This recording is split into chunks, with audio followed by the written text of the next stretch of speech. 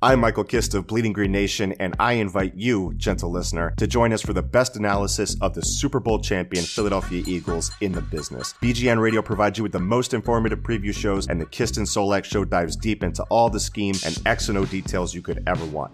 Plus discussions with the industry's brightest minds, including former NFL players, and press conferences from the Eagles coaching staff to keep you up to date and informed every step of the way. Subscribe to Bleeding Green Nation today. Fly, Eagles, fly.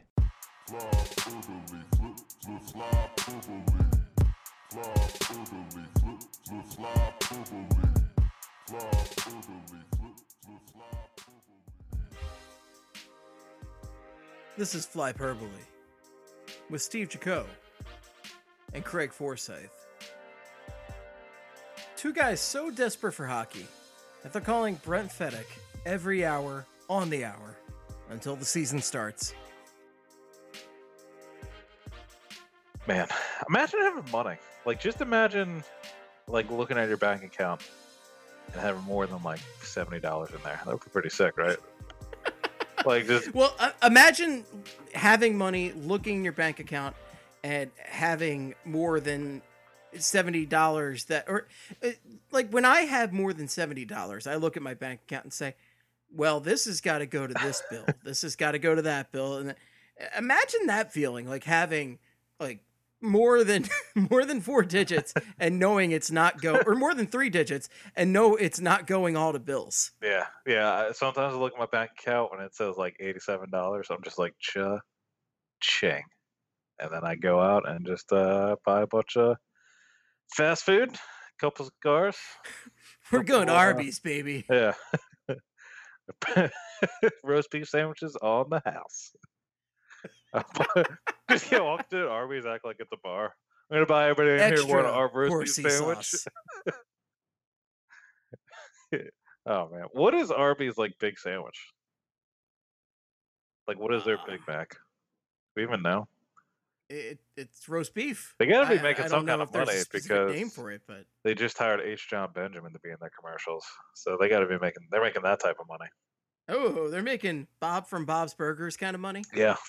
Yeah, the can from Wet Hot American Summer, and he's been in a lot of home movies.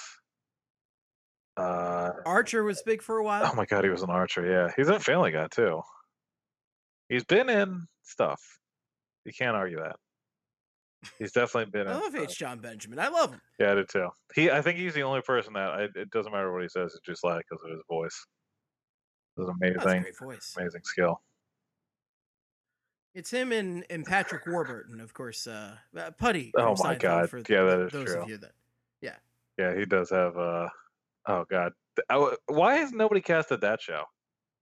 Just those two guys, like Ray Romano. Not funny, but distinct voice. And then like Ray Romano. I don't know, Fran Drescher, and just had the most insane vocal cast in the history of television.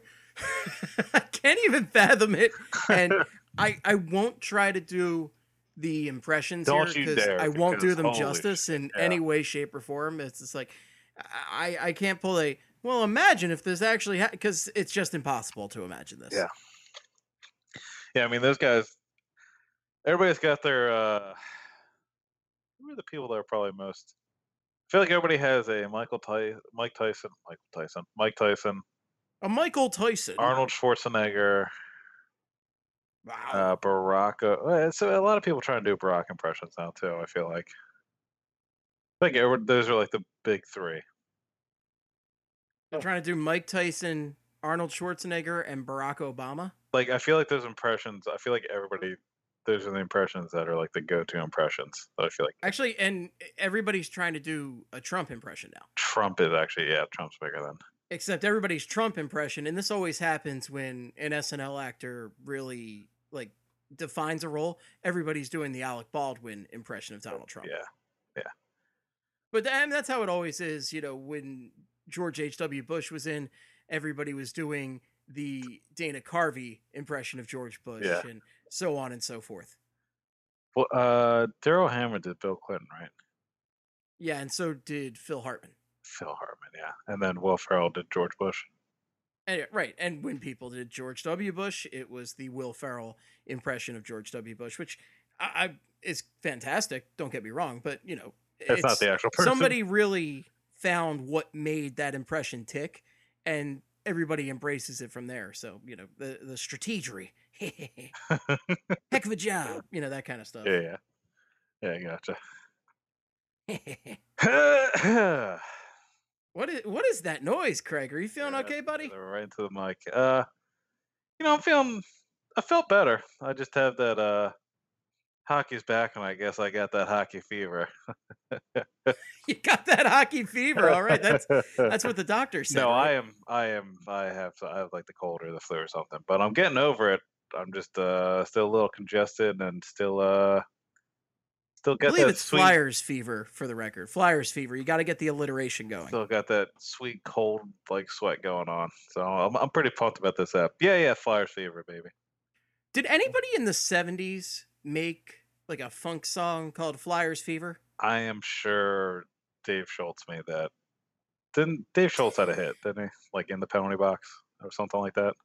I have no idea. Yeah, well, you better look this. He absolutely had a song. I'm pretty sure. You look that up, and right. I need to know. I need to know if this was actually a thing. If Dave the Hammer Schultz had some sort of penalty box theme song back in the 1970s in the Bullies age. I mean, I'm looking at it right now. I'm gonna see. Tell me if you can. Dave Schultz, can you hear me? Can you hear this? No. Yeah. I'll pull up my phone real quick. But we should let's keep talking here. This is compelling tent right here. Yeah, the good old looking it up tent is always the best tent. Looking it up tent. Look it up, Steve. Yeah, I got it. I'm still pulling it up on YouTube. But yeah, I'm doing all right. I full disclosure, I plan on watching the Rookies game tonight, and then my feed wasn't popping up, and it was like 6:20, and I was like, I guess I'm blacked out of this. And then I went to Twitter for updates, and then about like an hour and a half later, I woke up in my chair, and I was like, whoops, I guess I'm sleeping through the Rookies game. So. And I worked late, so I didn't see the Rookies game. So a lot to talk about from that. Thanks for listening, guys. As usual, we are professionals, and we are happy to bring you top-notch. Here's the song, by the way. Hold on. Dave Schultz, can you hear me? Can you hear it? I can now.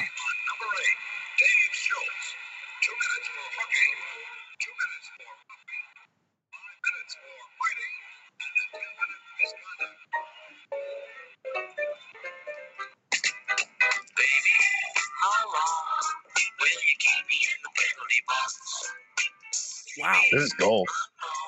This is gold, but it's not. I want a funk song. I want like, did you catch the Flyers fever? There's a heavy bass in here. It sounds more like ragtime. It does sound more like ragtime. I feel like Dave Schultz. No, I want a funk song. I thought Dave Schultz would. We got to cut this off for copyright. I mean, I'm not trying to get into any kind of fight with. Do you want to get sued? Dave Schultz. But I felt like there would have been. Dave Schultz could probably, still find a way to kick your ass. Oh, absolutely. Yeah, he's got half his motor skills now, but he can still take it to me. I was gonna say I felt like it would have been like a Kiss spinoff. Something like Kish is the Kiss spinoff, so Kish would perform the song. Yeah. Let's talk about this Rookies game. Let's talk about this Rookies game. No more, Davey. I'm yours. So going to the penalty box. The Flyers rookies avenged their painful loss last year in the Rookies game against the Islanders, where they blew a 3-goal lead. This was a sore spot for these rookies. They've been thinking about this all year. It's the only thing they talk about in meetings. Yeah, it's the only thing Hextall's been talking about. He's forgotten the Penguins playoff series already. So I'm worried about we could talk about the Wayne Simmons contract some more, but let's talk about this Rookies game. Yeah, thank God. Something else to talk about. Oscar Lindblom obviously did not look like a rookie, and it looks like he is down the clown for this season. He had 3 goals, aka a hat trick, and a pair of assists. So he had points on 5 of the Flyers' 6 goals tonight. Wow. Mikhail Vorobiev and Morgan Frost each had a goal and 2 assists. Carson Twarynski had a goal and 1 assist, and then Philip Myers had an assist. Philip Myers' play was a pretty good setup for Oscar Lindblom as well. And Lindblom scored 2 goals like 6 seconds apart, I believe, in the second period. And then the Flyers also had a pair of goals 9 seconds apart in the first period. So a couple of quick strikes in there, and tilt the momentum of the game, taking it to the Islanders rookies. And That's what you want to see. Hart apparently looked pretty well. Had a nice series where he made about 3 saves in 3 seconds in the second on a couple of rebounds. And Liam Hughes looked all right as well, one of the camp invites. And that's what I got from Twitter and from the highlights that I saw in the GIF that Broad Street Hockey, aka our website, tweeted out tonight. So nice job, Brad. And everybody else I follow on Twitter, nicely done. Thank you. And I am sorry. Sorry I am sick. Sorry I am sick and giving you 100%. I mean, how much analysis can you really give to a game where rookies play other rookies? I think the big takeaway here is that Oscar Lindblom dominated like a monster in a game that he should have dominated in, and that's an awesome sign. Yeah, it looked really, really well. I guess maybe you'd want more production out of Phil Myers, but it sounded like he played pretty well in terms of positioning and doing the little things right, which is obviously going to speak volumes to Hextall and Hextall. I did. Twarynski is a guy that has been interesting to me for a while, because Twarynski had the feel of when Hextall drafted him that he was not going to be a guy that was going to stick with the organization. Kind of like when he drafted Samuel Duff McFalls, and you were kind of like, I don't understand this pick. And then a couple years later, he wasn't signed, and he's outside the franchise. But Twarynski, he's supposed to be a bottom 6 guy that, I guess the numbers aren't too kind to him in terms of possession. And he had a monster year last year in juniors. It was his +2 year after his draft year, but he still had 40+ goals and 72 points in 68 games. And he hasn't reached that level of goal scoring at any other level, but maybe, I want to see what he does in the AHL this year. And I think he has a role down there. And for being a 4th round pick, that's considering that 2 of the best players in tonight's game were Vorobiev and Twarynski. Actually, I'm not sure if Twarynski was a 4th round pick. Vorobiev was a 4th round pick. Pretty sure Twarynski was a 4th round pick. I'm blanking right now. It's all this sweat and Dayquil getting in my head. But considering these guys are, thank you. Considering these guys are, mid-round picks, and they still are working their way up the organizational ladder and still one day be regulars in the NHL, just speaks to what Hextall has been building here, and how it's just going to be a lot of building from within. 3rd round pick. So my apologies. Yeah, that's right. 82nd. Okay.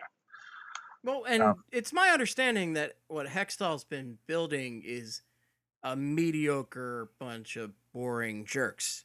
Yeah, pretty much. Yeah, if you read Twitter, that's exactly what's going on. I forgot Twarynski was like the 5th pick in that Flyers draft, because they drafted Rupsov in the 1st, and then they had 3 picks in the 2nd, which were Pascal Laberge, Carter Hart, and Wade Allison. So you just split the difference there. Yeah, I was like, you heard 5 picks. Yeah, and he was in the 3rd, so you said 4th. Yeah, I was like, he's got to be. It feels like a 4th round pick, but I mean, still, 3rd round pick is. He's doing pretty well for a 3rd round pick. We'll have to see what he does in the AHL this year. So this Lindblom killed it. Vorobiev and Frost looked really good. Myers looked really good. Hart looked really good. Twarynski looked really good, and I think. Out of those guys, I think Twarynski is the most intriguing one to me. I feel like those other guys are locks to be on the NHL roster one day, and I feel like Twarynski is working his way there. I'm interested to see when he'll be a regular, though. Right, he's one of the more outside guys. He's not one of the top guys you talk about, so he's trying to work himself into that conversation. Yeah. And I mean, it's going to be tough in the bottom 6, because, Vorobiev's not even likely to make it this year in the bottom 6. He has a chance.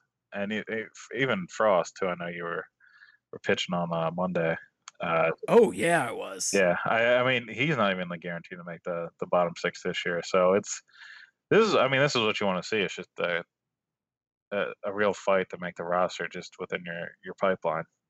So Oh yeah, absolutely. You want these guys to fight. You want these guys to give Ron Hextall and Dave Haxtell every reason to consider them staying up with the team and really think long and hard before they send them back down to the minors.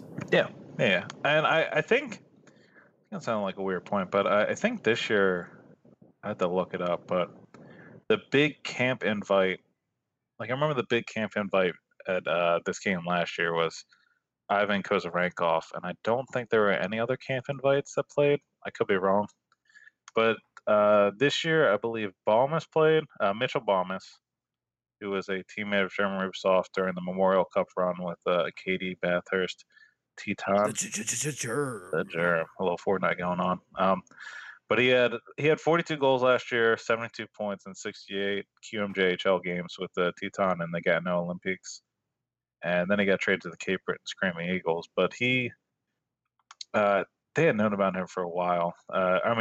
We had known for a while that he was invited to camp. I think it was announced around the draft that he was going to be invited to camp. I think he played tonight. I think Igor Zamolo played tonight, who had 18 points in a very nice amount of games with the Regina Pats and the Calgary Hitmen last year. And he was intriguing to me because he was ranked 64th in the Central Scouting rankings for this year's draft. He jumped from 100 at the midterm rankings to 64th.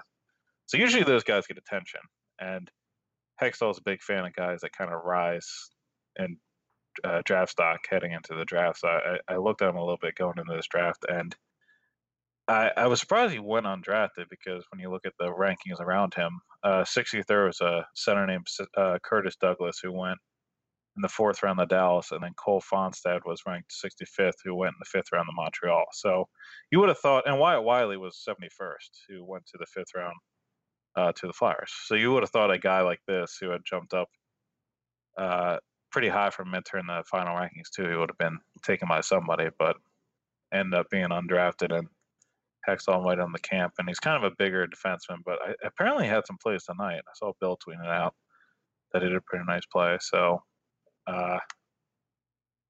those two guys played. I think Hunter Holmes played as well. So right there. Oh yeah, actually no, all 5 of these guys ended up playing. Hunter Holmes, Bradley Lalonde, and Liam Hughes.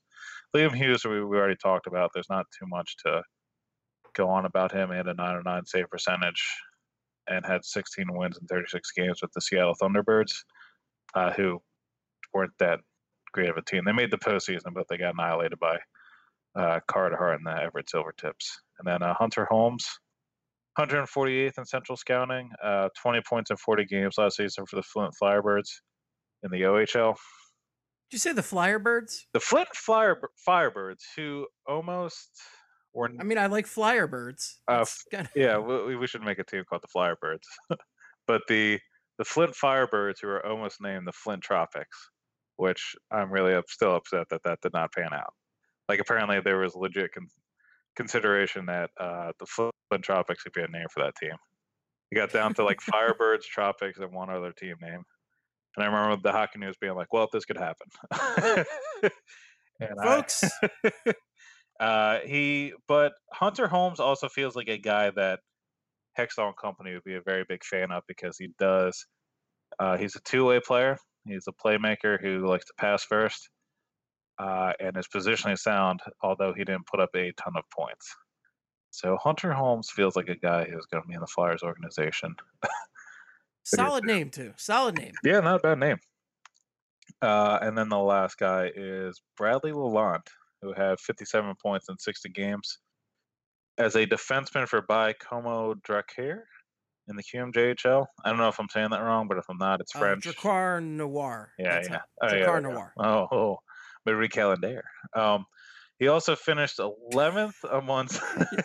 Is that what you had for dinner? Oh no, that was me speaking French. So. That's right. Yeah, was it a McDonald's night or Arby's or? It was. Tonight was. I don't remember. Oh my god, I had some salmon actually. When I had some Sour Oh, Patch Kids after that. So, um, no Marie Callender's for you tonight. no, not tonight. It was a fancy night for me 'cause I'm sick of shit. Uh, 57 points in 60 games though. Going back to this, and his And going back to hockey, I guess. 5-on-5 numbers are pretty good. Out of 63 defensemen in the queue that played in 6 games or more, he finished 11th with 24 5-on-5 goals and 6th with 131 5-on-5 shots. And he's going to be playing at Concordia University next season because he is 21.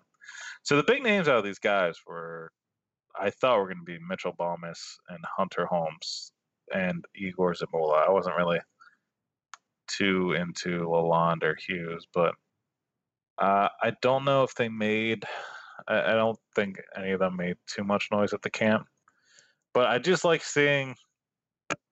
I just like seeing the multiple invites to camp, rookie camp. I guess you may as well take a chance on these guys and see if you can enter the prospect pool. Kozarenkov was, I think, better than any of the guys that made it to camp this year because he was an overager and he put up a lot of goals in the QMJHL. But still, you might be able to find a guy just out there kind of hanging out, not involved with the team. This is the time You've of got year. nothing to lose. Yeah. I think this is the time of year. We might be coming up. I think it was 3 years ago to the day that they signed Philip Myers because he was undrafted and just kind of out there, and they got to look at him. So you might be able to find a guy that can have that much impact on your organization that was undrafted. So may as well get his look at as many of these guys as he can. But rookie camp is done now, concluded with the game, and regular training camp starts on Friday. And at that camp, the Flyers will be down one defenseman because one Andrew McDonald is out 6 weeks with a lower body injury, which he suffered during training camp. Yeah, man. Mac Daddy is out for a while yet again. And according to my math, the starfish himself. according to my math, 6 weeks from this past Sunday is August 21st, and the Flyers will have played 8 games by then. So the Flyers are expected to miss or have McDonald out for at least 8 games. And of course, that opens up the question: who is going to fill in for McDonald now? Well, can I break this down for you as the kind of the layman's term here? Go ahead. I'm going to chug some Gatorade while you do that. So I'm going to mute myself. I'll be the layman. Well, you. Yeah. You chug that Gatorade. Right. So, from the simple, I might not be the most studied Flyers fan out there, but you're a casual Flyers fan. Southern? If I'm the casual Flyers fan, here is your breakdown for this, okay? I don't know why Southern lawyer with his suspenders and his seersucker suit. Good sir. I might be a simple man, but I am a lawyer. So Southern lawyer. Anyway, casual Flyers fan out there, okay? This is the understanding of the situation. Max out. There's really 2 options, right? 3 options. Yeah. There's the safe conservative choice, and there's the let's give the kid a chance, somewhat riskier choice. And then there's a hybrid between the two, which I am not a fan of, and it sounds like one Charles O'Connor is not a fan of. But real quick before we delve into this, I don't know why your Southern voice reminded me of. Did you ever see Main Justice on SNL? I might have, but I don't remember it offhand. It was Jason Sudeikis was a judge in Maine, and they had like a court show in Maine, and he would just say obnoxiously Southern things, and then like the defendant would always be like, I don't get this. Like, you're in Augusta. Like, what is happening? And I gotta check this out. This sounds right up my alley. He's talking about like alligators and like eating gumbo, and they're just like, what's here? What's happening? But it was a classic. So yeah. I have a feeling. I think it's just going to be Foley. Like, I feel like that's. You think they're going to end up going with the safe choice here because they could go with Myers. I hope it's Myers, and also at the same time, I think I'm just bummed out because I was telling you this before the show. I don't really see, like, if Myers comes up, it'll be great for him to get a couple games, and it'll be great for him to kind of prove that he deserves a shot to stay with the Flyers and not be demoted to the AHL. But at the same time, if McDonald's healthy, I don't see them choosing to sit McDonald and play Myers over him. Now they could. Hag will be on the. I think it's going to be on the bottom pair with Gudis. Now, what could happen is when Ugh. McDonald comes back, they can just put McDonald in the lineup for Hag because the Hagstall has shown he was willing to sit Hag. So if Myers plays out of his mind for 8 games, that could happen. So I think that'll be a likely path. But I think one way or another, I don't think McDonald's going to get played out of a spot.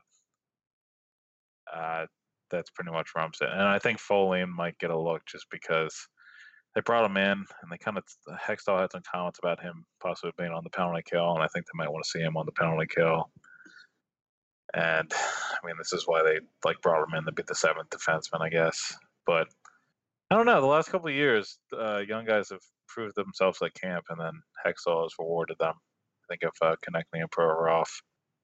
And then, And I think the thing is, if you go with Myers through those first 8 games, it's 7-8 games first off, so you're getting a great look at what he can do in the NHL level, Yeah. and it's fantastic from an evaluation standpoint. The other thing is you're likely going to have to send a guy through waivers if you go through Foley, because you have to have your 7th guy in the press box, your emergency guy, and it'll probably be like TJ Brennan or somebody like that, right? Yeah. And it's not it's not the end of the world if you lose TJ Brennan Right. going through waivers, but why risk it and why go with the safe choice? And it's up to Myers. Myers, this is do or die. This is sink or swim. This is show me what you got.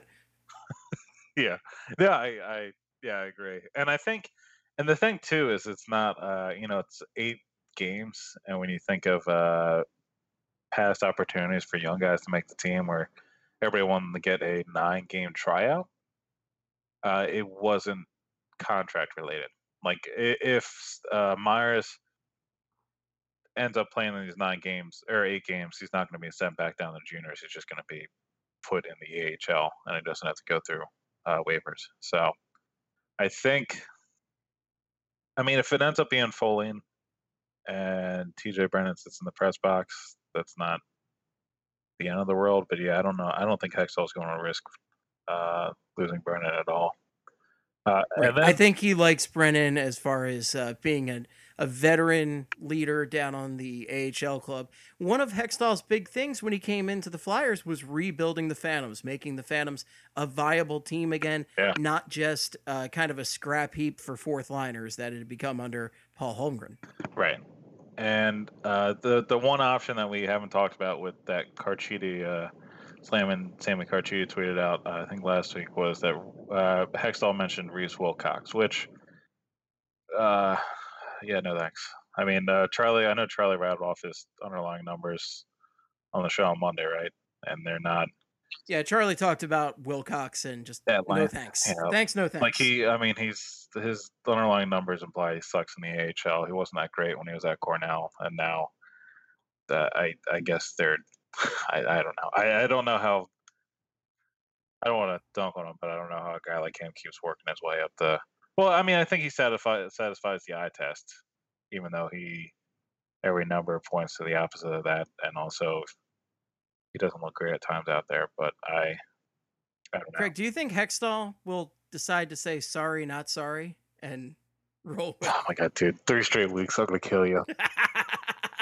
I'm gonna kill you because we all live in the United Hate of America, baby.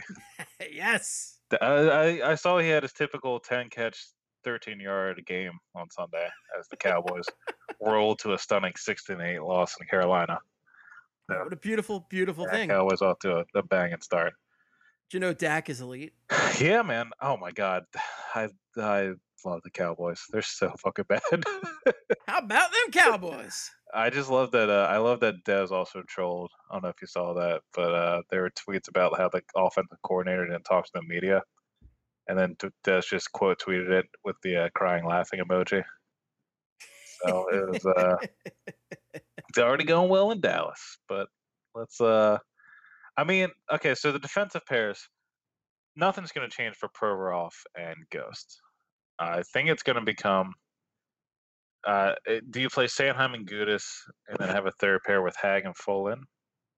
or do you go like Sanheim, Hag, Gudis, Folin? Like, I have no idea what the bottom four are going to be, but I'd numbers. probably go Sanheim and Gudis because they did have some time together last year and they were pretty decent together. Yeah, they were pretty good. Sanheim and Gudis last year, 57.11 Corsi 4 percentage, 7.48 relative Corsi 4 percentage. Just got unlucky that a 40 goals for percentage, but I mean that was pretty much Travis Sanheim's season in a nutshell at the NHL, where he would dominate in terms of territorial play, produce offensively in terms of chances, but just didn't have the puck go in, and his goal is going to make saves. And it wasn't because he was out of position or anything, or he was leaving his teammates hanging. He just an unlucky season, just a bad PDO season, which should mean he gets a little lucky this year. But if it is Hag and Gudis, which would mean Sanheim and Folin or Myers. Hag and Gudis last year, 48.25 Corsi for percentage, minus 1.73 relative Corsi for percentage, and a 42.86 goals for percentage. So a lot worse, but still a little bit luckier when it came to the goals for percentage. And I think, again, this is where the third pairing is just going to be weird if you want to see the ideal top four, which would be Sanheim and Myers. They've played a lot in the AHL, and it would be nice to see. It would be nice to see that carry over into the NHL. And the top four, I mean, Provorov and Gostisbehere shouldn't be going anywhere. That should be the top pairing. Right. They were too effective together to change. Why the hell would you change? Yeah, and I mean, you put Sanheim with a guy he's familiar with that is right-handed playing on the right side and has actually been a possession monster in the AHL and should theoretically be better than McDonald at the NHL level. Ideally, your top four is rolling, and then you have two, I mean, not really liability, I don't know, kind of liabilities. See, Gudis had a very, very bad ending to the season. Just unbelievable. Yeah, and in that last, especially that last game. Like, he wasn't very good in most of the series, but that last game, he just fell to pieces and was a really, really visible scapegoat. Yeah, and like he's always had problems with exiting the zone, and he has fine underlying numbers, but it's mainly because he throws every single puck he gets on net, which can help your numbers out. But he is I feel like that's an example that people point to when they want to say you can't believe the numbers to a full extent, and I would kind of get it because Racco, towards the end of the year, Racco, I think, was working on not shooting everything he touched, but for a good chunk of 16, 17 and the beginning part of last season, that's all he was doing. And at times, that was a big thing with Manning too. That's why Manning pissed me off, because definitely circumstantial situations that I probably focused too much on, but there were times when they would put the Manning Gudis pairing out there with the top line, and they'd be cycling an offensive zone, and then would come back to Manning, and he would take an on-screen wrister from the blue line, and the opposing goalie would just catch it, and there'd be a whistle, and then there'd be a line change. And it's like, well, why did you shoot that? There was no, you're Brandon Manning. That shot has no chance of going in. And you also didn't utilize the screen or any kind of movement to force the goalie somewhere. So, listen, that's a valuable defenseman. Chicago just scooped him up. There's a reason the Blackhawks have won cups. They know defensemen. You know how you win your fourth cup in a decade? First of all, you trade Panarin. Obviously. You bring in Kunitz. Of course. You bring in Cam Ward. Yeah. You top it off with the Dong. You bring in Brandon Manning. And you get that show back on the road. So you do. But I think I want to see Sanheim Myers. It's 8 games. And Hacksaw has already shown he's kind of all right with pairing two kids together. Provorov and Gostisbehere aren't exactly the oldest guys in the league, and they played a majority of the season last year together. Real spring chickens, those two. Yeah, and I know Sanheim and Myers, it might be too young for him, but still, if it's only 8 games and he's playing very well, he's just got to have a good training camp. Is obviously what it comes down to. That changes the whole complexion and everything. I'm hoping he just kills it and he is hands down the best defenseman at camp. Right. I wanted to make this a difficult decision for the Yeah, like Flyers. I want Folan to be the seventh defenseman. I don't want him to be the easily accessible guy that jumped to the top four. I don't want You him. want Folan to be what he was actually signed to be. You won't, and you do not want him to be the new man dog. Yeah, exactly. And I mean, that's what it comes down to. I like TJ Brennan, but I like his role. I just want him to be. I want him to be the veteran presence in the AHL. It's been working out for the last couple seasons, and I don't want to lose him. And I don't think Hextall's even going to take the chance on doing that either, because that. I mean, I think there are guidelines put in place where you can, if you start telling the team, you're going to have to open up the opportunity to lose him on waivers after those 8 games. So I don't know if that's going to be something that Hextall's even going to want to mess with. So, and Reese Wilcox is just, I mean, if you're going with Wilcox over Myers, I'm going to throw up.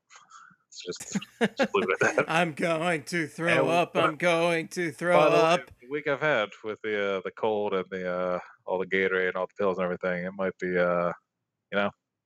might be on the horizon there, throwing up, just passing out. So don't do that to me, Hextall. just put Myers in there. Just call it a day. It's more than just a threat. Yeah, it could happen. Let's be real here, Hextall. I know you listen. It could happen. Yeah. Think about it. Here's a kind of an inconsequential thing, but kind of a fun thing to talk about as fans. Who wears the A for the first 8 games? Ooh. Because look, it could be Voracek. He's been with the team a while, but it's kind of interesting if it went to like a Provorov or a Ghost. Yeah, it was Filippo McDonald last year. I feel like it's gonna go to Simmons. I feel like you'd have to put one that was Simmons, right? Simmons has one. Yeah, you're right. If Filppula and McDonald were sharing it, they were 3. doing the home road split. Yeah, they had 3 last year. I'm an idiot.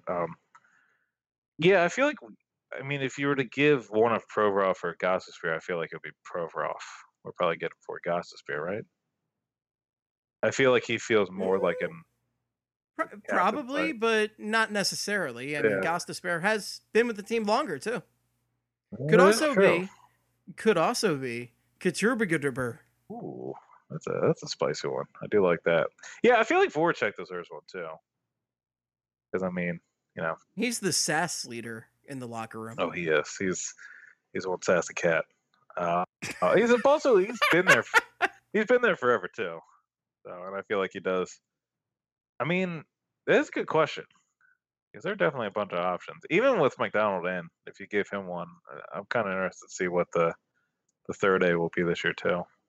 Well, this is a team also that we've talked about the Wayne Simmons contract situation at length, and I don't want to talk about that right now, but we could be looking at Simmons moving on. So you're looking at new leadership pumping into this team because there's new blood coming into this team. There's new guys every year, and it's a team that is trying to be younger and is going to be younger pretty much every year for the next few years. Yeah.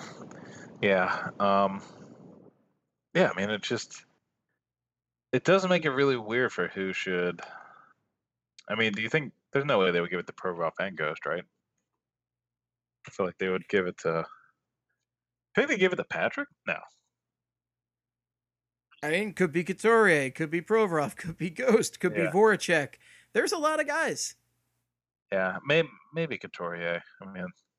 But I feel like every argument you can make for Couturier, you could also make for Voracek. Like, he's been here forever. He's a top-line player. Doesn't have many teeth. He is one of the main offensive forces on the team. And he leads. Isn't that fun to be saying that about Couturier at this point? I'm very happy that we can say it. Because, I was forever... Well, we both were pretty diehard Couturier supporters through all of the... crazy people that said he was never going to score a single goal in the NHL. I never thought he was going to have that type of season that he just had. I thought maybe he'd break 25, but not. I didn't think he'd be a 30-goal scorer and take the league by storm, I guess. But pretty cool that it happened. You know what I mean? I'm interested. I'm interested to see how he bounces back. Like I want to see what type of season he has this year. I think he regresses a little bit, but I think he still gets. I think he still breaks 25 goals. I don't see how his. Well, especially if he's going to be playing with Claude Giroux consistently again. Yeah, I mean, I was gonna say I don't think much changes. He's gonna be with Giroux. He's gonna be driving to the net. He's gonna be putting in a lot of greasy goals. I think just the fact that he hadn't scored that much before. I just think he's not. If he puts up back-to-back 30-goal seasons, the team's going to be real scary um, over the next couple of years. But I do want to talk about. I think actually, I think we could go to that right now. Speaking of being competitive over the next couple of seasons, I do want to talk about some of the major front office changes with some other teams in the conference, at least right now.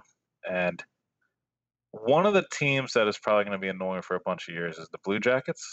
And they have given John Davidson, their president of hockey operations, Jarmo Kekalainen, their GM, and Bill, don't call me Barry Zito, their assistant GM, multi-year extensions. So that group is going to stay together for a while, and they've assembled. I mean, they've put together a pretty good team in Columbus, and if Bobrovsky ever made the save in the playoffs, they might make a little more noise. And then they also signed John Tortorella to a 2-year extension. So they're pretty much their brain trust is going to be together for a while, and I feel like after the Penguins and Caps kind of die down, it might be the Flyers and Blue Jackets kind of pushing towards the top of the division there. I think you're right. Yeah, I mean, it might still be a couple years away because Crosby, Malkin, and Ovechkin apparently don't age at all. But whenever they do die out, I think it's going to be the Flyers and the Blue Jackets, young kids that are kind of stealing the show. And they have a pretty good back end too with Seth Jones and oh my God, Zach Werenski and David Savard and Bobrovsky, who was pretty good in the regular season. Yeah, he's won a Vezina here or there. Yeah. But I do think it's funny that they still don't have an answer for Artemi Panarin, who's been rumored. Apparently, he's interested in going to either the New York teams, the Panthers, or LA. But just no sign. And then I saw something about Kekalainen saying that he might be traded before the season starts, but just no real concrete news on that front, which I find very interesting. I just love that nobody wants to stay in Columbus because it's not on a coast. yeah, that is pretty funny though. Yeah, especially like in this situation, that's pretty much what it comes down to. Because when you look at those 4 teams too, like I would rather be with the Blue Jackets now than the Panthers, but at the same time, I would 100% choose Florida over Columbus. No disrespect to Columbus, but probably a terrible city. You have some disrespect. Yeah. Yeah, there's disrespect, but it's Columbus. Yeah. I mean, they also. Oh no! The many people who live in Columbus that listen to Flyers podcasts are very upset right now. All those Urban Meyer supporters out there, they can take some little disrespect right now. They can all suck one. My opinion. All those Ohio State fans, the worst people on earth. But yeah, I mean, so that looks like the Blue Jackets are probably going to be around, still be annoying. What might be a more intriguing front office move is Steve Yzerman stepping down as GM of the Lightning, and I think there's one reaction to this, Craig, and you know what that is? Oh God, here we go. Go ahead and lay it on me. Wow. Oh wow. Wow. Absolutely deserves all of the all the OWWs. So stunner, absolute stunner of a move. So he had signed a 4-year extension in 2014. Did not sign the extension this offseason. So I guess people were kind of curious what was going to happen after the 2018-19 season, and it turns out that he is going to be stepping down. And Julien Brisebois, I think is how you say that. I'm not sure though. Will be the new Lightning GM, and Yzerman will serve as an advisor to him. And it sounds like all the rumors point to Yzerman going back to Detroit, which would make sense because Detroit, in general, is a burning pile of trash when it comes to hockey right now. And I think Ken Holland, not good. he's been killing it up there. If you look at their cap situation, it's a prime situation. They have the least amount of cap space in the league, right? They might actually. I'm not sure. I just know. I looked at Cap Friendly the other day, and they were number 1 with a bullet. Yeah, that is terrible because they have, like, if you don't like the McDonald contract with the Flyers, they have like 4 of those with like Danny the Kaiser and Justin Advocator and just like a handful of guys you wouldn't want on your team. They have locked up for like lengthy contracts and for way too much money. On So Cap Friendly, the current projected cap space for the Detroit Red Wings is $0. yeah. So I mean, it sucks. I think it would suck to be a Red Wings fan right now, but also at the same time, I had to watch Darren McCarty score a goal when I was like 7. So I think they're due everything that's coming to them, in my opinion. And I hope they don't get Steve Yzerman. That's also my stance. I'm taking down the Midwest this episode. Dunked on Dallas, dunked on Columbus, dunked on Detroit. Craig dunks on the Midwest. Do we have any strong feelings about Do we have any strong feelings about like Omaha or anything? Oh, it's terrible. Don't go. Yeah, Louisville. I've Rick never been to Pitino's a Omaha. terrible person. That's all I got. We'll come across more stuff. Don't worry. Oh, we'll find more. Don't worry. We're coming for you, Midwest. But yeah, it sounds like Yzerman's going back to the Red Wings. He was the vice president there for 4 years before he was GM with the Lightning, and then also according to the Detroit Free Press, quote, a source told the Free Press that Yzerman told Lightning players he was going home to Detroit. Yzerman has continued to live in the Metro Detroit area during his tenure with the Lightning. See, that part But why? I didn't know he still lived in Detroit, which is kind of insane to do that. Right? And then, yeah. But, I mean, I He guess. loves RoboCop. Yeah, loves RoboCop. Little Caesar's Pizza. He's got a weird taste, that guy. Pizza, baby. But, I kind of get why you want to go back there. I mean, he played there forever, captain there forever. He was the man. He's a legend in Detroit. Yeah, so it's kind of similar to the Hextall thing coming back. Right, but if Hextall had the Kings job for years, got them on the verge of winning a cup and multiple then, times. Beast out, yeah.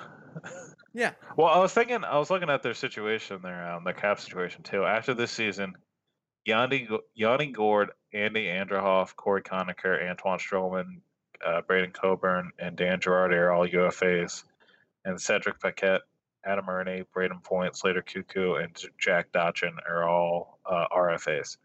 So Brisbois is going to have to do some work this offseason. Not this offseason, next offseason. But, I mean, I don't know. They seem... Some of them really, like the Kucherov deal was a big deal. They've gotten out of the way. Like a lot of the really, really big names are there to stay. The Braden Point situation might be the only really difficult situation that Brisbois is going to have to handle after this season. But, yeah, I mean, that's just kind of a big, Yzerman is going to help him out this year, but at the same time, every GM is different. So, he proved that he can assemble a pretty competitive team, and maybe he's going to try and do that in Detroit next. But for right now, looks like maybe Tampa Bay won't be Tampa Bay after this season. Maybe next. Yeah, and who knows? Maybe he likes a good challenge. Yeah. It could be that. It could be maybe again, Detroit is obviously where he made his bread and butter in the NHL. It's where he made his name. He is a legend in Detroit. So I can understand that. I can understand wanting to return that team to glory, but it's going to be a challenge. And to leave an organization like Tampa Bay that he had built up into one of the most respected in the league, a clear consensus favorite for to make the cup every year for the past, 3-4 years. Yeah, before they capped it up and became the new Washington Capitals. Yeah, they've been, they really did absorb all the Caps bad mojo. Yeah, they have become the new Caps. Yeah, they have. So he saw the writing on the wall there, and he's like, "Yeah, nah, I'm good." Yeah, he's like, "I'm not doing this." He was like, "I watched Alex Edmond play hockey. I'm getting out of here. I'm not following his footsteps." Which I mean, bold move. Good for him. And now he's gonna go watch. Jimmy Howard play professional hockey for a while. And I mean, to each their own. It's a free country, but weird choice in my opinion. And that is, I mean, those were the pretty much the big front office moves. I just brought it up because I feel like they do kind of relate to the Flyers in terms of their path to the, if they want to get to the Cup over the next couple of years. I feel like this could help limit Tampa Bay's window, and I feel like the big competitor out of the Atlantic could be Toronto now. And I Yeah, don't it could know if be. they're going to be. I mean, that division is going to have. I mean, the Bruins should be good for a while. They could be good for a while. I know Chara, Bergeron, and Krejci are all getting up there. But Toronto is going to be good for a while. And they could already be actually good this year, and it's going to be annoying. Tampa Bay is still going to be there for a bunch of years. Panthers, I don't really see threatening that much. The Red Wings. Some people are really, really high on the Panthers this year, though. Yeah, I mean, like I can see it. They definitely played really, really well down the stretch, and I can see them being a big threat this year. But I don't know if they're gonna. I don't know if I see them in the Eastern Conference Final though. Like I think they wouldn't beat Tampa or Toronto in the playoff series, and they're gonna play one of those two teams probably heading into.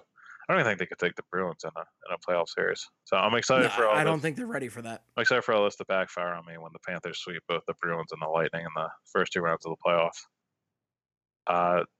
But like the Sabres, I mean, they got Dahlin and they added a couple other pieces, but I still don't think they're going to be anything better than the 30 or 31st team. We shall see, though. You want to talk about the prospects, or do you want to talk about the Vegas Golden Knights?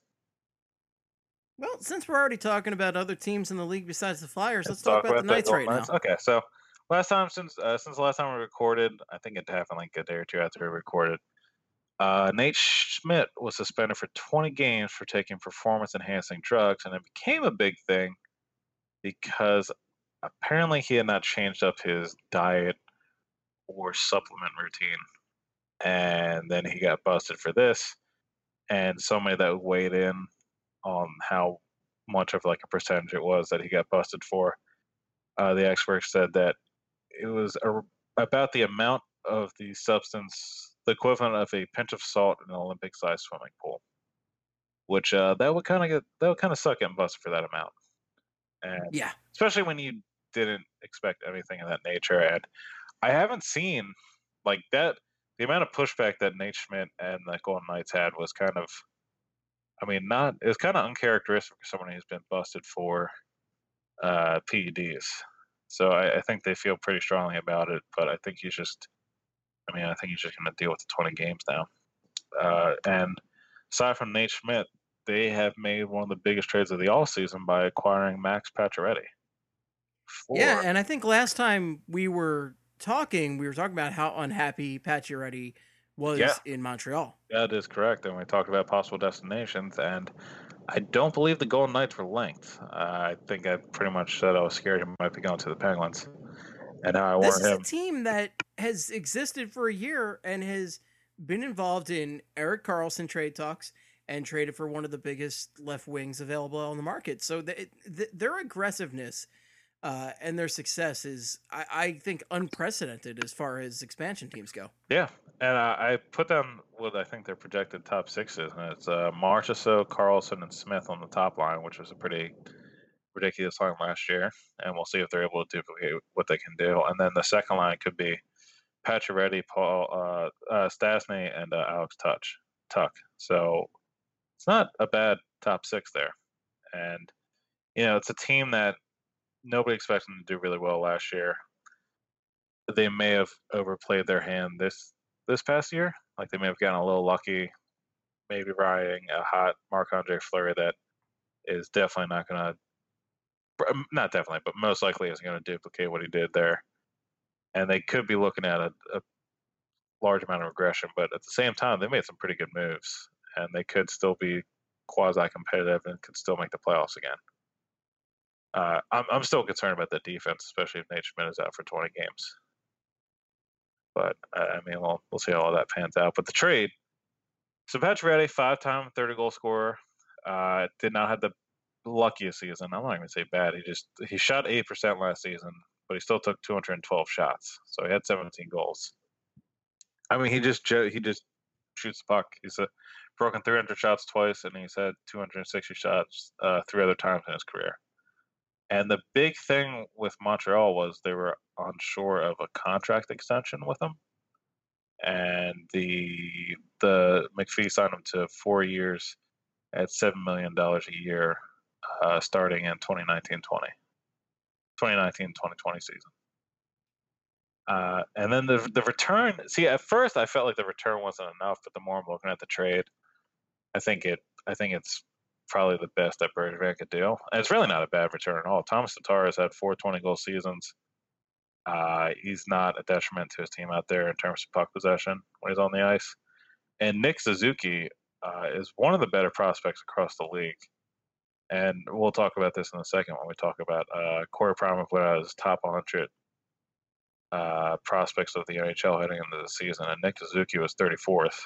And he's had back-to-back 40-goal seasons in the OHL with the Owen Sound Attack, and he had 100 points in 64 games this year as a player in his +1 draft year. And Craig, I have to say, I did have the same initial reaction that you did. Yeah, I don't know. It just felt like they didn't get, like, seeing Thomas Tatar. I guess I didn't realize how much he's produced, and I thought he was more of a liability on the ice. And also, I know Nick Suzuki was a very good prospect. Like, that part I wasn't unsure about. But also, just to not get a first-round pick, I felt like they would have definitely gotten a first for giving up Pacioretty. But, I mean, Tatar's pretty good. He's definitely going to be in your top 6. And Nick Suzuki, I think, is not – no prospect is a guarantee to make the NHL, but Nick Suzuki feels like he's going to be a pretty good NHLer one day. So, and then he get a second on top of that.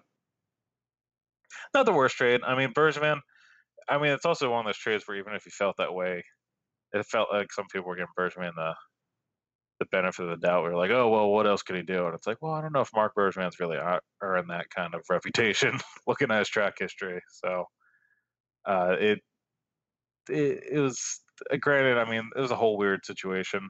And again, I don't know why they felt the need to trade Pacioretty. But it's like, Bergevin is kind of, I just don't get. He's doing something over there. I don't know what it is, but he's doing something. Like that. I don't know where he's going with it, but we'll find out one day. We'll find out someday where it's going to end up. So the plan will eventually come into focus, and we'll understand why he traded Shea Weber or PK Subban for Shea Weber. We're going to get, like, one of these years, we're going to get another year where Carey Price has like a .956 save percentage, and he's going to drag the worst puck possession team to like the Eastern Conference Finals, and everybody's going to be like, "Oh, looks like Mark Bergevin does know what he's doing." And it's like, no. So like, I'm waiting for another 2014-15 season where Carey Price was literally the best player in the league. Now that I think about it, Bergevin does get that a lot. That what else could he do situation? He does, but it's like with the Carey Price contract, which is, in my opinion, still a terrible contract. It was the same thing. What else could he do? Yeah, I mean, even I was like, I remember I was on that side too, where I was like, well, he was at the time like the best or the second best goalie in the league, and it's kind of like it's kind of hard to tell him to go kick rocks, I guess, but right. But I don't think you have to give him that contract. That is a long contract. A long contract for a guy that obviously has a lot of injury histories, and also it was made worse by the fact that they have Weber on the books now, and then he went on to make a bunch of really questionable trades, like Domi for Galchenyuk, and in hindsight, the Drew went for Sergachev deal, and like I mean, that was one at the time too. I'm a big Drouin fan, and I thought it was going to work out a little bit better for the Canadians, but giving up Sergachev, I mean, at the time, it felt like a bad idea to give up Sergachev, and it's really has not worked out in their favor. So I don't know. I kind of feel bad for Canadians fans, but at the same time, I don't really care. Like, I kind of hate the Canadians fans too. I hate a lot of other teams. We'll get into it. Well, that shows you're a true Flyers fan. Yeah, just kind of screw everybody except for the Flyers.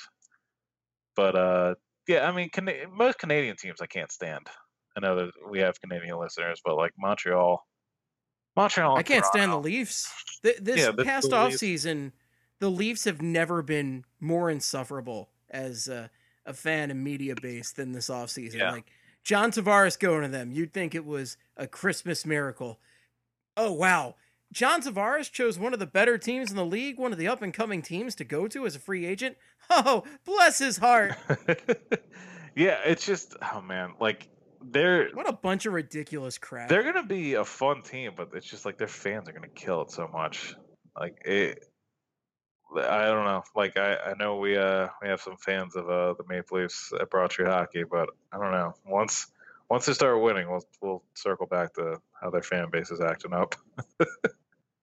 I imagine they will be the Eagles fans of the NHL when they finally do crack the code there. So it has been quite a fun offseason. oh, it's been yeah, and I've been part of that. We have just yeah, been yeah. so obnoxious. Yeah. It's and they should, and they should, but at the same time, screw them. I don't really want to hear from Maple Leafs fans. No. So yeah. So that's the Golden Knights news. Now I did mention the core prominent top 100 prospects. So naturally, I went through and I hope I found all the Flyers that were listed there. So Nick Suzuki was 34th, and with ranked at 33rd is Philip Myers. So that should give you some idea of how good Nick Suzuki is. So I feel like if you're getting Tom Tatar in a prospect that's in the range of a Philip Myers, you did all right a deal. Morgan Frost was 50th. Joel Farabee was 82nd, even before he, spends a year with the organization. And then Oscar Lindblom was 94th. Isaac Ratcliffe and Mikhail Vorobiev were honorable mentions. I feel like none of these rankings are extremely off. I wonder how Frost is 50th, though. I feel like Frost should be higher, but I didn't really look at this. I didn't look at the rankings too far in depth, but I feel like Frost doesn't get a lot of love when it comes to national rankings like this. But whatever. I mean, he'll get some. I mean, if he makes the league this year, maybe he'll get a lot more attention. We'll have to find out. Now, what the big concern with these rankings is when it comes to Prominent's top 5 goalies, Ilya Samsonov is number 1, which is fine. Thatcher Demko is number 2 with the Canucks. I can see that. Ilya Sorokin, who the Islanders drafted with one of the picks the Flyers gave him in the Andrew McDonald deal, is 3rd. And then Igor Shesterkin, I don't know how to say that name, is 4th. And then Carter Hart is 5th. I don't get it.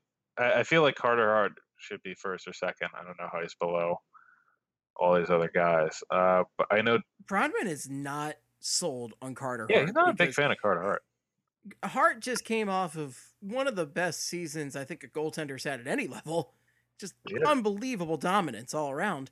So you'd think he'd get a little more respect, but I guess from what I've read, and I've read Brahman's pieces on this, from what I've read, it seems that he acknowledges that Hart has a great deal of hockey IQ, but he is not sold on his physical skills for the position. Yeah, and I mean, that's still, even with that, like I feel like Hart's been compared to Holtby a bit in terms of his mental kind of focus and how he approaches the game and the positioning and just kind of being honed in and just kind of dominating the mental aspects. And I feel like when you watch Holtby, it's the same kind of way. Like whenever Holtby is beat, it's just because it's an absurd shot. It's not really Holtby is like flopping around out there.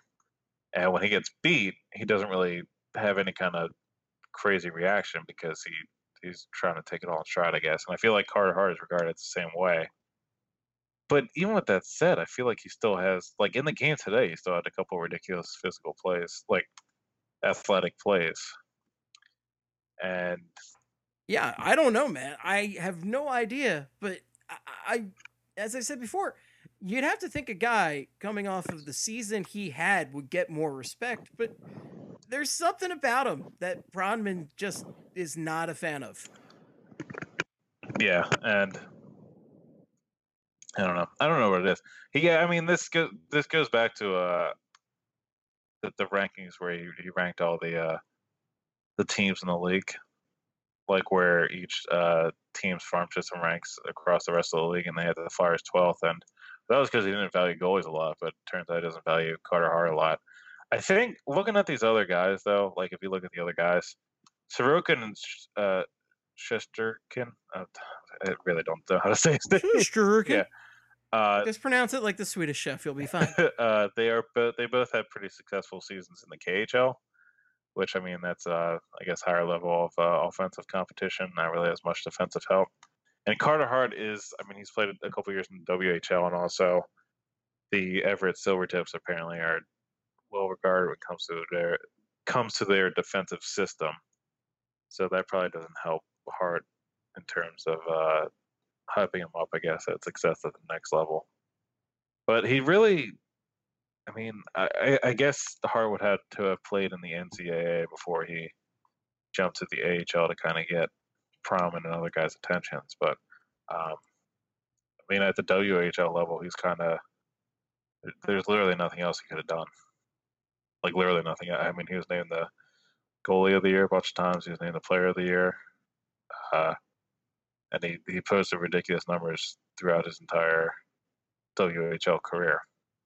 So maybe if he had played like Thatcher Demko, Thatcher Demko was drafted back in 2014, I think. Yeah, 2014. And he has spent the last couple of years at Boston College, and he's posted pretty good numbers, pretty decent numbers at Boston College. And then this year he spent most of the year in the AHL at Utica, and he had a .922 save percentage. So, like, I can get that one too. I guess I can get all of them, but I just feel like, I don't know, Carter Hart's not getting a lot of love from Corey. Maybe that'll change this year. I feel like if he posts ridiculous numbers in the AHL, that'll change. Like he'll be at the top of the list next year. Maybe.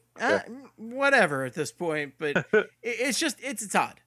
There's something odd about it. Yeah, it is. Well, actually, like looking at it, Samsonov, I think, should be the backup with the Caps this year. I think that's what the talk is. And then Demko should be in the. It looks like Demko could be in the NHL too. So they're not going to be on the prospects list. And if Hart does pretty well in the AHL, and Sorokin and Shesterkin are still in the KHL, then I don't know why Hart wouldn't be number one. If he's number 5 next year, then you and I are gonna have Corey on the show and just yell at him. Just start off with the classic Kurt line of "How dare you," and then just go from there. How dare you? How dare you? Where do you get off? What? First of all, Corey, what's your fucking deal? Second of all, who do you think you are? Yeah, just no questions related to hockey. Just who hurt you, Corey? Just tell us. I want to find out where the source of anger and pain is coming from. Yeah, I mean, buddy, I'm ready to pass out, and I don't know if we still got around the league, but I don't know how long of an episode we're working on here. But Craig, we can keep it a little short this time. Oh. It's okay. I find it upsetting that we finally have like hockey news to talk about. And then my body's like, no, man, you need like 13 hours of sleep tonight. I'm like, yeah, thanks. This is legit. We'll talk about it. It's not your fault. It's not your fault. Don't do this to me. It's not your fault. It's not your fault. It's not your fault. What is your fault, however, is around the league. Let's do it. So let's start off around the league with a topic we all want to talk about. Austin Watson being suspended 27 games for hitting his wife. So let's move on from that one. Obviously, I'm not laughing at the very serious issue that happened. You know, wanted to talk about let's move on from this one. I believe he had a no contest in court in July, and apparently the NHL could only offer up 27 games. Not a big fan of that amount. Maybe it should be a little bit more if he's openly admitting that he hit his wife. But, you know. Maybe a ban? Yeah, it's neither here nor there. We'll see if Slava Voinov's back in the league this year, too. So good look, NHL. Blake Wheeler extension, 5 years, $8.25 million a year, starting next season, not this season. Kind of an older guy. I think he's 32. So this will carry him to 37 years old. And we've talked about Wheeler a bit on here and how he could have quietly been a dark horse for the MVP this year. At the same time, the Jets are going to have to pay some people. next season. Patrick Laine, Kyle Connor, and Jacob Trouba are all RFAs after this season.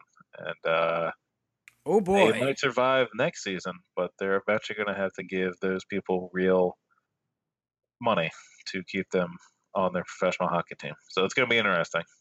And I don't know if they have other people they can move quite easily. I feel like Trouba is going to get dealt. Is really what's going to be the shakedown there. And maybe there's probably some other forwards they can move there.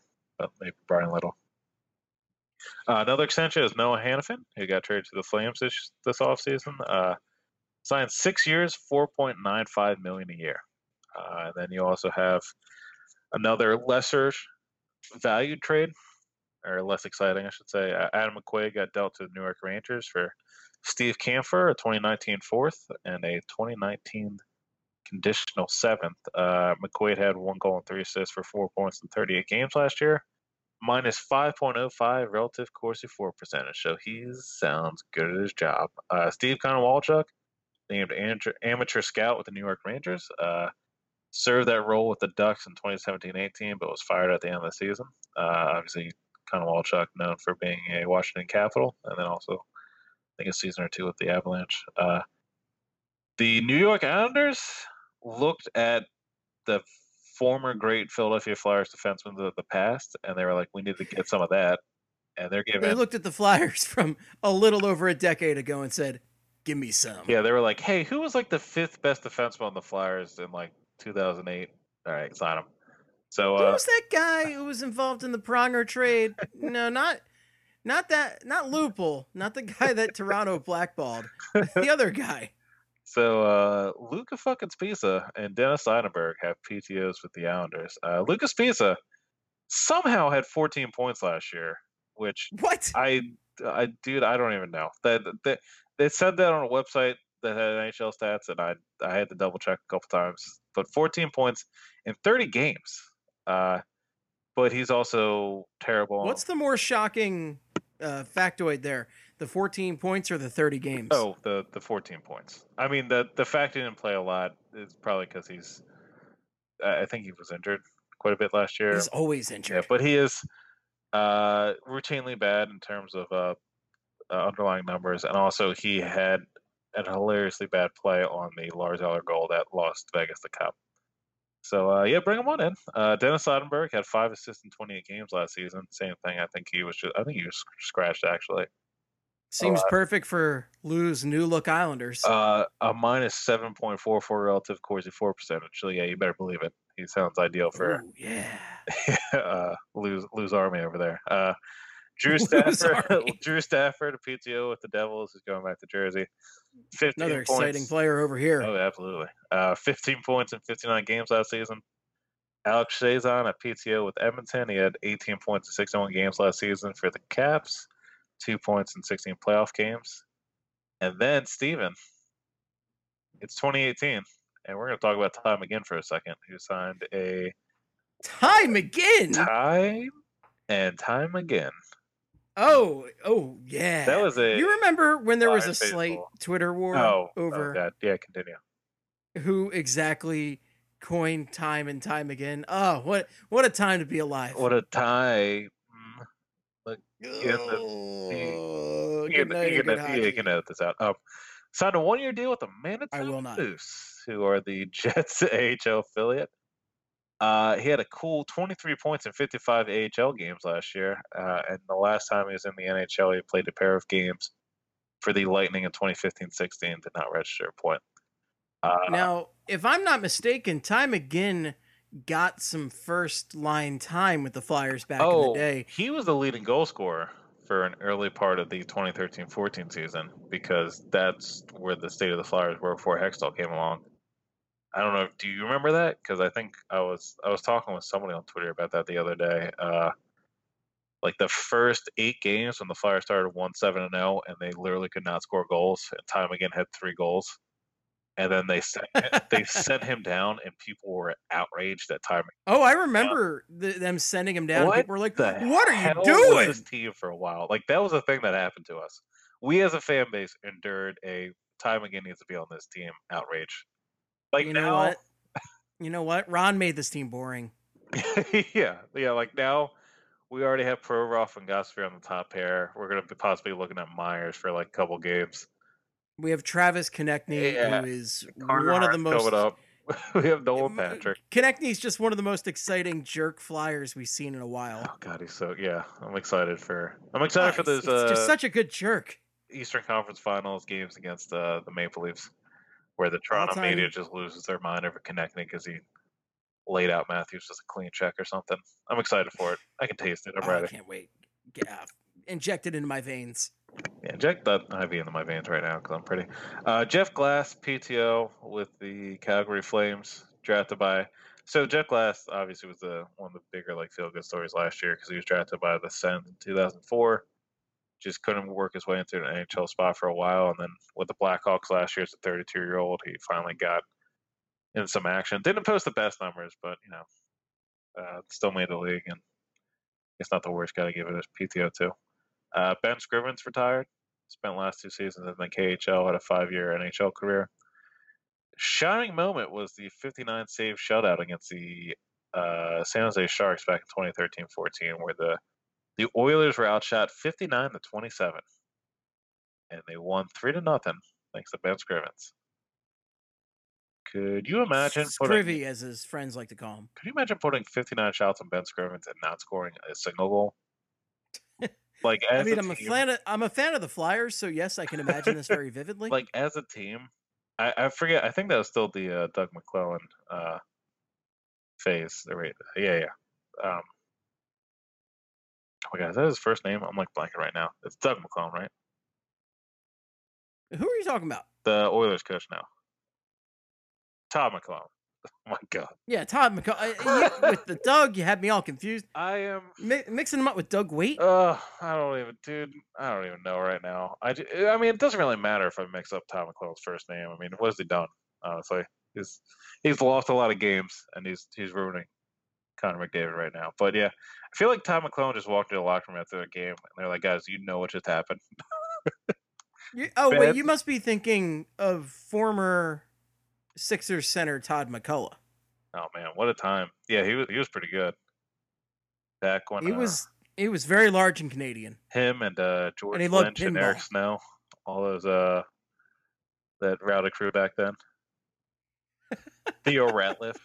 Oh, that's a name. That's a good basketball name. Chris Kelly named to the Ottawa coaching staff as a development coach. Obviously, Chris Kelly played a lot for the Senators and the Bruins. 3 former NHLers are going to Avangard Omsk in the KHL. And they are Chris Versteeg, Alexei Emelin, and Cody Franzen. The Christopher Steeg? Chris, the mouthpiece for Steeg, is going to join Max Talbot and Evgeny Medvedev on Avangard Omsk. And they have a bunch of former NHLers, actually. They got Talbot, Medvedev, David Desharnais, Ville Pokka, and Kari Ramo. Chris Versteeg, forever remembered in the Flyers community for being the worst chemistry trade of all time. Oh, yeah, correct. Okay. There are a couple aspects I remember Chris Versteeg. I remember that. I remember, I think Crossing Broad actually broke the story of it. And everybody was like, no, that's not a real trade. Like, you're Crossing Broad. Turns out, actually nailed it. And then I remember Chris Versteeg starting to play that Ville Leno scored for the Game 6 overtime winner against the Sabres. So he's got a little bit of history with the Flyers, a little bit. Not too much, a little bit though. And then maybe my favorite story of the entire past 2 weeks, the Washington Capitals were asked by Phil Pritchard, the guy who guards the cup and everything, to stop doing keg stands. Which, I hadn't heard this. God damn! I mean, they're doing it right. There's nothing else to the story. Like, that's it. They were just stopped asking to. They're asked to stop just going so hard, I guess, and celebrating their Stanley Cup. Which, I mean, that's great. I'm happy for them. That's good. That's good stuff right there.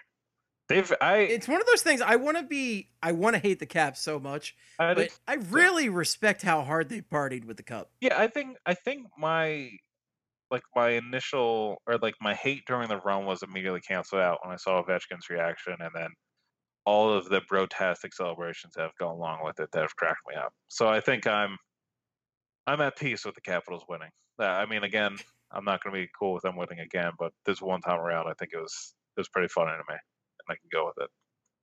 Also, it's at the expense of the Penguins too, as well. Yeah, and Pittsburgh's miserable about this, and if Pittsburgh's miserable, I'm happy. Pittsburgh should be miserable in general because of their sad sack city, but that's neither here nor there. And also, when you tie the Cleveland Browns, tie the fucking Browns, I feel like you should be upset about stuff. But it's fine. They're fine over there. They don't have any problems going on with it. Either team. So, 9 draft picks were dealt in an OHL deal. This is just something interesting I wanted to throw in here. The Peterborough Petes of the OHL acquired 7 draft picks and 2 compensatory picks for Will Cuylle, Cuylle, C-U-Y-L-L-E. I don't know how to say it, but he had 62 points as a forward in 43 games for the Toronto Marlboros in the Greater Toronto Minor Midget Hockey League, which the Marlboros are actually a big deal. But at the same time, it was 62 points in 43 games, and I don't believe Cole is supposed to be a McDavid type or anything, or a Jack Hughes. Like, he's not supposed to be an amazing mega prospect. So to hear that 9 draft picks were dealt for him is kind of crazy. 1 first, 4 seconds, 3 thirds, and a 5th for one player. Huh. Which is kind of insane. And then also pop culture news that it does relate to the Flyers a little bit, but Mac Miller passed away. And I just think of Bill said it on the show. He started the show with it, and I still think of it that the Flyers 2011-12 season, when they used to play knock knock after every win, probably the last time this team was a lot of fun, in my opinion. Unless you had a lot of fun during the lockout shortened season, or I've had periods during of fun. the Peruvian. I've had periods of fun too. I just think that was the last. I think it was the last time it was fun, and the Flyers are winning, which made it more fun, I guess. Like stupid shit. I get that. Everybody like Laviolette, Brizgalov was talking about the universe, humongous big, great. Yeah. It's. I don't know. I'm at the point where for me, and I've explained these thoughts before. For me, it's a relief to see the Flyers being sensible and making definitely good decisions for the first time ever. But there is a fun aspect to that insane era where Paul Holmgren was like, you know what? Let's bring in the 40-year-old Yager who hasn't played in the NHL in a couple of years. Let's get Brizgalov. He's been terrible in the playoffs forever, but he might be good for us. Yeah. And I think who was the guy in the knock knock clip, the primary dancing guy, who the Flyers got in the round where they should have gotten Subban? Steven. It's Kevin Marshall. Kevin Marshall. Kevin Marshall, yeah. I mean, how do you not remember the K-Man? The K-Man. I did not remember Kmart. He was a defensive tear back there on the blue line. Yep, taken 2 picks before Subban in the 2007 draft, I believe. And he was. That's the only good thing he did for the Flyers was dance to knock knock. But I think that was why they were fun too. It was 24/7. Everybody was hyped about the Winter Classic before they lost. And the playoff series against the Penguins. Like, when I think of knock knock, I think of that. Like, all of that. Like, that whole season was just kind of ridiculous from beginning to end. And it was also like Giroux jumped into the spotlight, really. Like, Giroux had been good in the past, but that was like this first year where he really like broke out. Had 93 points and had a bunch of highlight reel plays. Pulled out the Datsuk against the Maple Leafs. The Flyers had another gigantic win against the Maple Leafs where they won like 7-2. They beat the Blue Jackets and Steve Mason 9-2. Like, they just had a bunch of ridiculous stuff that season. And I feel like, I don't know. Now that they're more sensible, it's not quite as, I don't want to say fun. It's just not as chaotically fun. I don't know if chaotically is that's a word, fair. but that's fair. You get the idea. Is chaotically a word? It's not. Let's go with it. We'll say this. Hyperbole is not a word. It's true. But it is a podcast that I share with my good friend, Stephen M. Jacot. Well, close enough. Okay, all right. I was taking a shot in the dark. That's Actually, you did get the middle initial right. Did I really? You did. I'm gonna say Marmaduke is your middle name. It is. I'm named after Fuck the yeah, dude. cartoon strip dog Got it. who's always laying on furniture and like, Marmaduke. By the way, Marmaduke, voiced by Owen Wilson. Oh yeah, that's right. Yeah, we've 100% talked about Marmaduke on this podcast. I I'm pretty sure I've watched Marmaduke on this podcast. well, there you go. Yeah. So Fly Hyperbole, some Flyers talk, a lot of Marmaduke talk, a lot of Owen Wilson talk. What goes down to? If you have any wow gifts to send to Craig, the best place to send them is Nice. on Twitter. Fucking You can follow killing Craig. it with a sweet segue right before we get out of here. That's what I do, Yeah, I buddy. like That's what I do.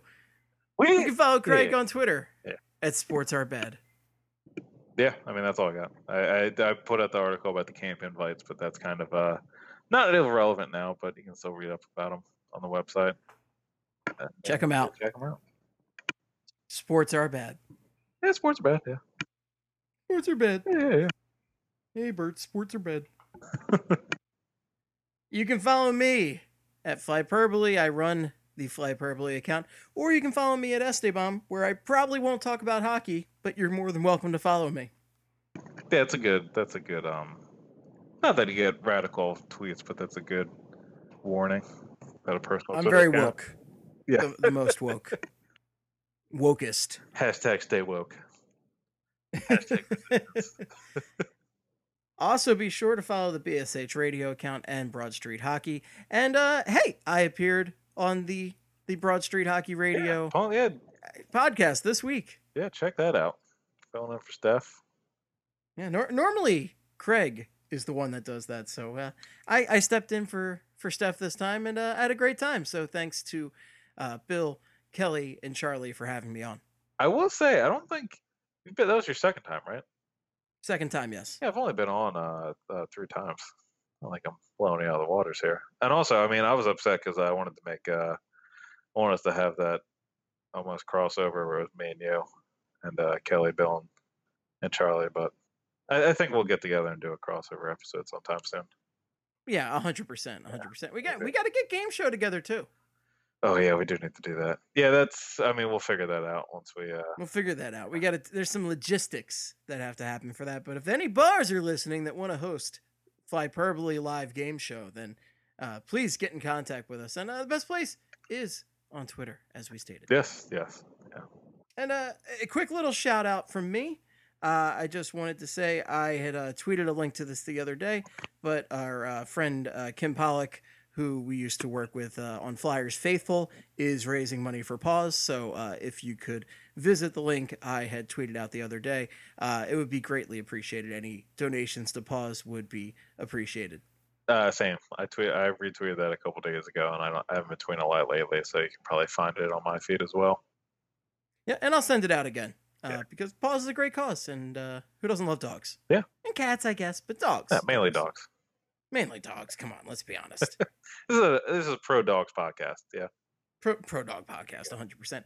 And sentimental note, I just wanted to thank my dear girlfriend for putting up with me for 5 whole years now. Good God. Poor girl. Poor woman. She's a saint. Can you imagine putting up with this weird stuff every day? It's a waking nightmare. I can barely do it once a week. You barely can. Do it once a week, and then as soon as we end, I just start drinking and just forget what happened. So you just say fuck off and you hang up. Hey Steve, can you shut up? I got a shotgun like 10 beers right now. How about you drink a tall can and shut the hell up? No, well, congrats. 5 years is quite a bit of time. Quite a bit of time. Too long for her. It's just waking nightmare. I was gonna say, thank God you corrected that statement. And we're just like, yeah, too long for her. But yeah, things are good on my end, but she's living in hell. Yeah. R.I.P. R.I.P.D. R.I.P. R.I.P.D. No, we're not ending on R.I.P.D., but I guess we are. So, in the words of Jeff Bridges and Ryan Reynolds, I can't. In the words of the great Gene Hart, as always, good night and good hockey. Wow. Hello,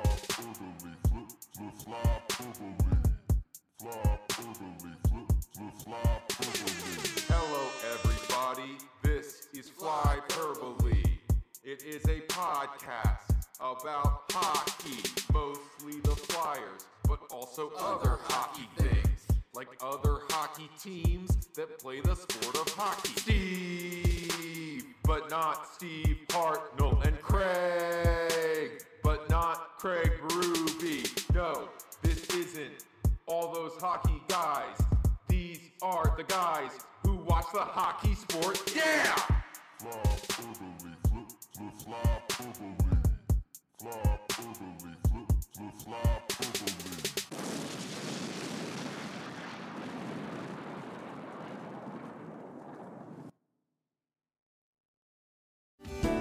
Hello, I'm Spencer Hall from SB Nation, and I want to tell you about my new show, It Seemed Smart. It Seemed Smart is a show about people doing things that, for some reason or another, seem smart at the time. Those things might include doing a little cocaine and driving a bike up a mountain. Or, I don't know, maybe racing 100 miles per hour across the country in the middle of the night with no one's permission.